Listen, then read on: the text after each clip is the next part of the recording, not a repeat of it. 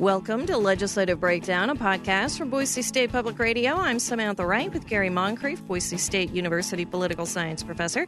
He spends all his spare time studying legislatures around the country, including Idaho's. And in this podcast, we break down the Idaho legislature, what's happening. We drill down into the why and the how it affects you. And this week, our very special guest is reporter Betsy Russell with the Spokesman Review. But before we sit down with Betsy, Gary, what's going on? Well, I think this is a very important topic for us to discuss, and that's the role of the media and how that has adapted and changed over time.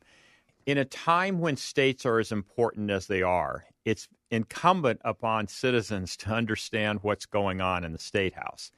And the people that help us understand that in particular is the press. And the press in this instance means a lot of different folks. And one of the things that many people in the United States are concerned about is the loss of some of that media in the United States. Because of the economics of the situation, we've seen a lot of, especially print journalism, go away. The Pew Center on the media finds in the last 15 years or so, about 35% fewer reporters are covering the State House than were prior to that. And this is essential in a democratic system to have an independent, nonpartisan media.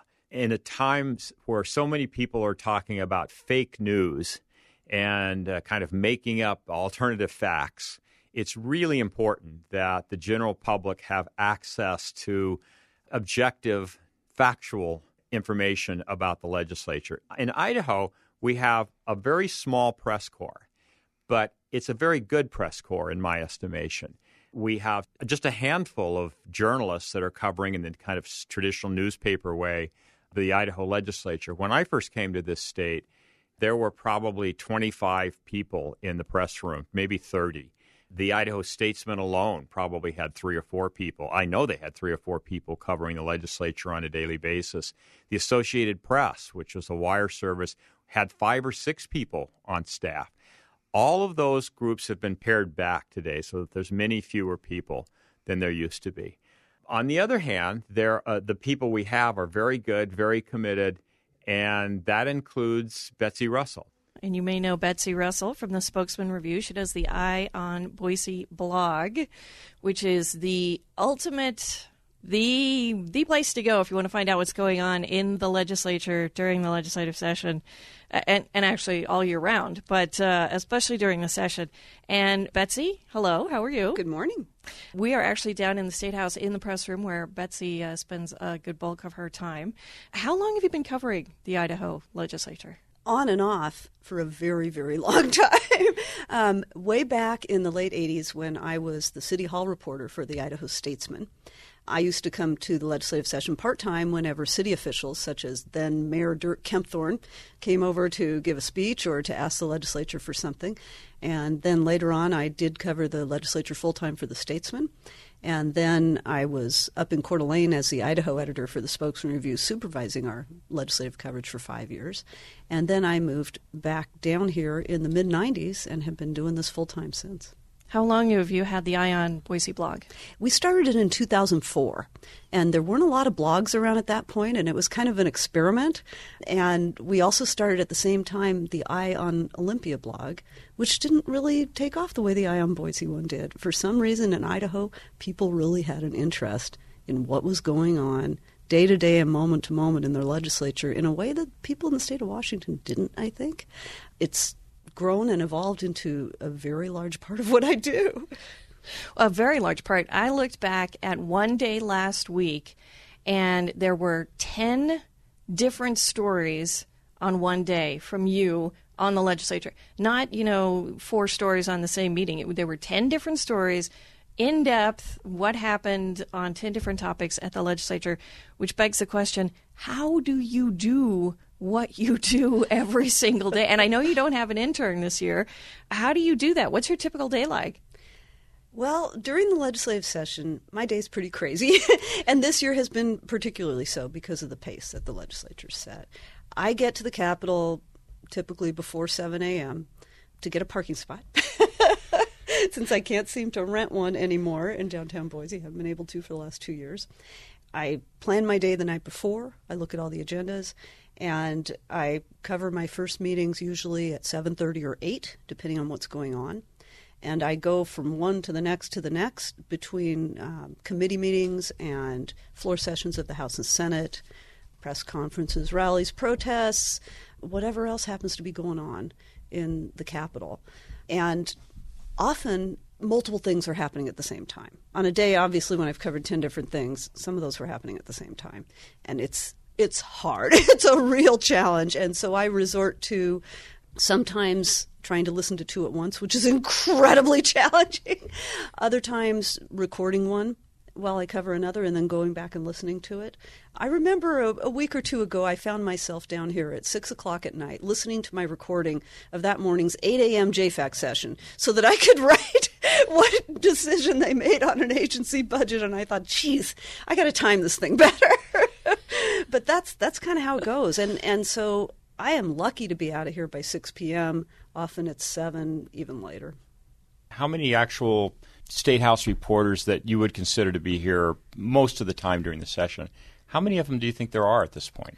We're between 8 and 12 right now, which is pretty good, actually. And the total number of credentialed Capitol correspondents is almost 60. So how's the role of the media changed in reporting on State House activities, or has it changed over the years? I was thinking about this. I'm not sure that it's really changed at all. What I did when I covered stories that didn't appear until the next day's paper was still essentially the same thing, perhaps at a less frenetic pace that I do today. The role of the press is to let the people know what their elected representatives are doing, and that's still what I do. Perhaps I'm doing more of it, and that it's happening in real time does make a difference. For example, we had a lot of the news media in Idaho, including myself, reporting on what appeared to be an illegal closed meeting of a Senate committee recently. And there were reporters, including Melissa Davlin of Idaho Public Television, who was pounding on the door saying, "You're violating the open meeting law." And it didn't take until the next day for that news to come out in the newspaper. It was all over Twitter. It was out immediately. And the press reports, and in my role as president of the Capitol Correspondents Association, I immediately informed the leadership that this was going on, caused the repercussions to be near immediate as well. And that chairman was called out by his leadership right away, and the action that the committee had taken was vacated, and I thought that was very interesting. I think that the impact of news reporting, it can be more immediate on the actual events that happen here now simply because we're reporting in real time. But it's still the same impact. Right. So if your job's the same, do you think the job of the legislature or the way the legislature works has changed over time? Yeah, I think the way the legislature works has changed over time. And I'm not sure that's because of technology. I think it may be because of the changing personalities who make up the legislature. The legislators themselves interact in different ways than they used to. And you'll hear a lot of them say, those who have been around for a long time, that it used to be more fun, that there used to be more collegiality. Certainly there seems to be a lot of bitter divide over ideological, perhaps partisan, or even just plain political differences these days among legislators. Right. What are 1 or 2 stories that you're most proud of over the years that you've been doing this? Looking back, in the late 90s, I did a series called The Price of Punishment. And it was about why Idaho at that time had the 3rd fastest growing prison population, but one of the lowest crime rates in the country. And after extensive analysis, it was one of my first big computer-assisted investigative reporting projects, I discovered that nearly a quarter of Idaho's prison population was behind bars for 4 crimes that were not even felonies in other states. And those 4 crimes were simple drug possession, which was number 1, DUI, small-time bad checks, and driving without privileges. And since then, there have been some reforms. And in fact, I was just looking at the stats this morning, and we now actually have slightly more of our inmate population in on assault than we do on drugs, but not a lot more. And although some things have changed over the years, drug sentencing is one thing that has not. the whole justice reinvestment push that Idaho's been in for the last couple of years has been aimed at changing that. Back when I did that story, 78% of the people in prison were nonviolent offenders. I don't know exactly what that figure is right now, but the idea of justice reinvestment is that the people in prison should be the dangerous ones, and the rest should be somehow being helped to become productive members of society again. When I did that story, a particularly interesting piece of it was looking at how the legislature passes bills about crime. And basically, at that point, I'd been covering the legislature for some time, and I had seen this happen over and over again. A sobbing victim would come to a hearing, legislators would be outraged, and they would throw the book, and they would create new felonies and longer and harsher sentences, and everyone would congratulate themselves about how tough on crime we were being. And that was the only focus in the legislature. And at that time, all the powerful legislators who I interviewed about that said, yes, that's what we wanted it. And we saw the result. If you were queen for a day and could change anything about the legislature itself, what would it be? It would be so nice if the legislature listened more to the people who come to speak to it, to testify at hearings. We have all these big hearings where people come from all over the state, and they speak incredibly emotionally about their own personal lives and the way that they're impacted by the policies that are set by legislators.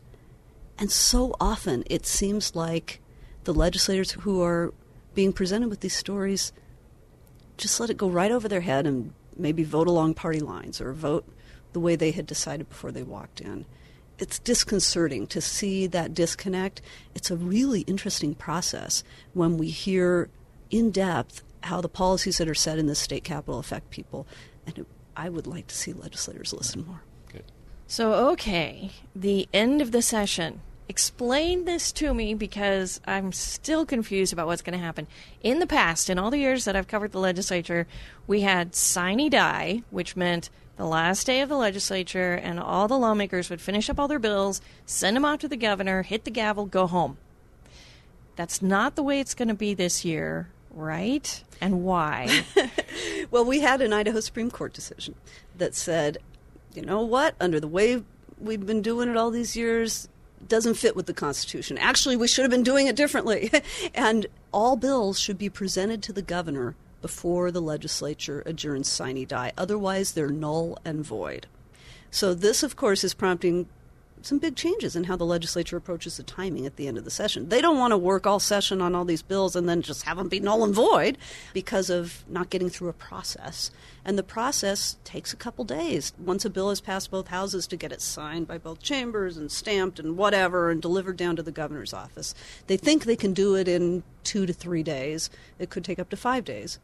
And so the legislative leadership has talked for the past year about some various options, including, administrative session at the end. They didn't institute anything like that. So instead, what it appears they're moving toward is to finish up all their business and then kind of remain in session, just sitting around, and while all those bills are transmitted down to the governor's office, because they cannot adjourn sine die, which means without a day that they'll come back, until all those bills have delivered, or they risk losing them. Now, then there's the additional wrinkle of what if the governor might veto one of the bills that they've passed?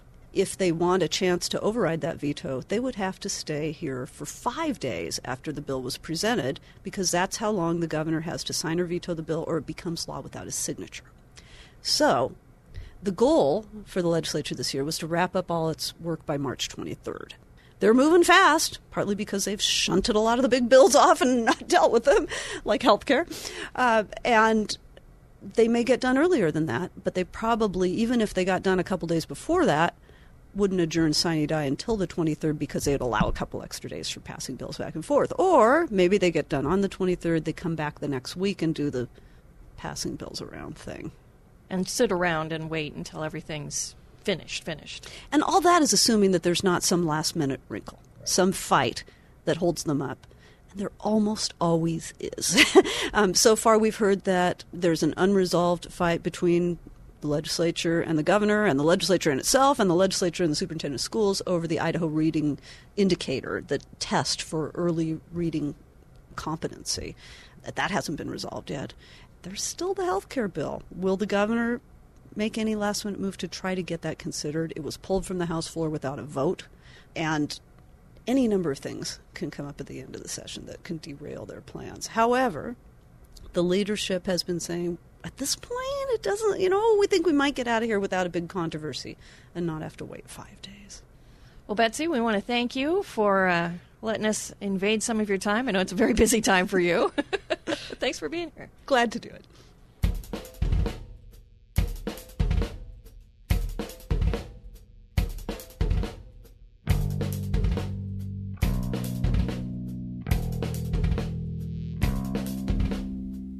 Legislative Breakdown is a podcast from Boise State Public Radio. I'm Samantha Wright with Boise State political science professor Gary Moncrief. Our original music comes from local artist and composer Will Hall of the bands Nude Dude and Like the Dog.